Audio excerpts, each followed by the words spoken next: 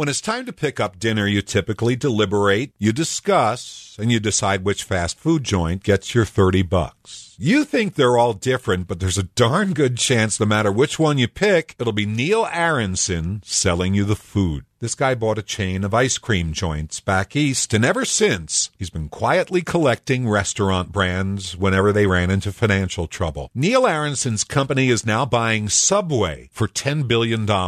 It's a crowning achievement considering that not McDonald's, not Starbucks, but Subway has more restaurants than any other chain in the country. 20,000 of them, but Aronson's company already owns Jimmy John's. So this purchase of Subway, if it's allowed by the government, will put us at the mercy of Big Sandwich. A single company almost powerful enough to decide on its own what goes between two slices of bread. But really, Aronson decides what's on your burger, how much Cinna goes on a bun, and even how much sauce on your wings. For his company owns Sonic, Auntie Anne's, Cinnabon, Culver's, Jamba Juice, Hardee's, Buffalo Wild Wings, Carl's Jr., Arby's, Baskin-Robbins, and a steak and cheesecake factory. And yes, they own steak restaurants. 23 different chains. Neil Aronson decides what a lot of people will eat tonight, so if your burger is warmed over, if the lettuce is wilted, if the ice cream is melted, should you be stuck in a long line at the drive-thru, it is perfectly permissible to blame Neil Aronson, this 58-year-old Harvard MBA who stays out of the headlines making sandwiches, wings, burgers, cheesecake, and money.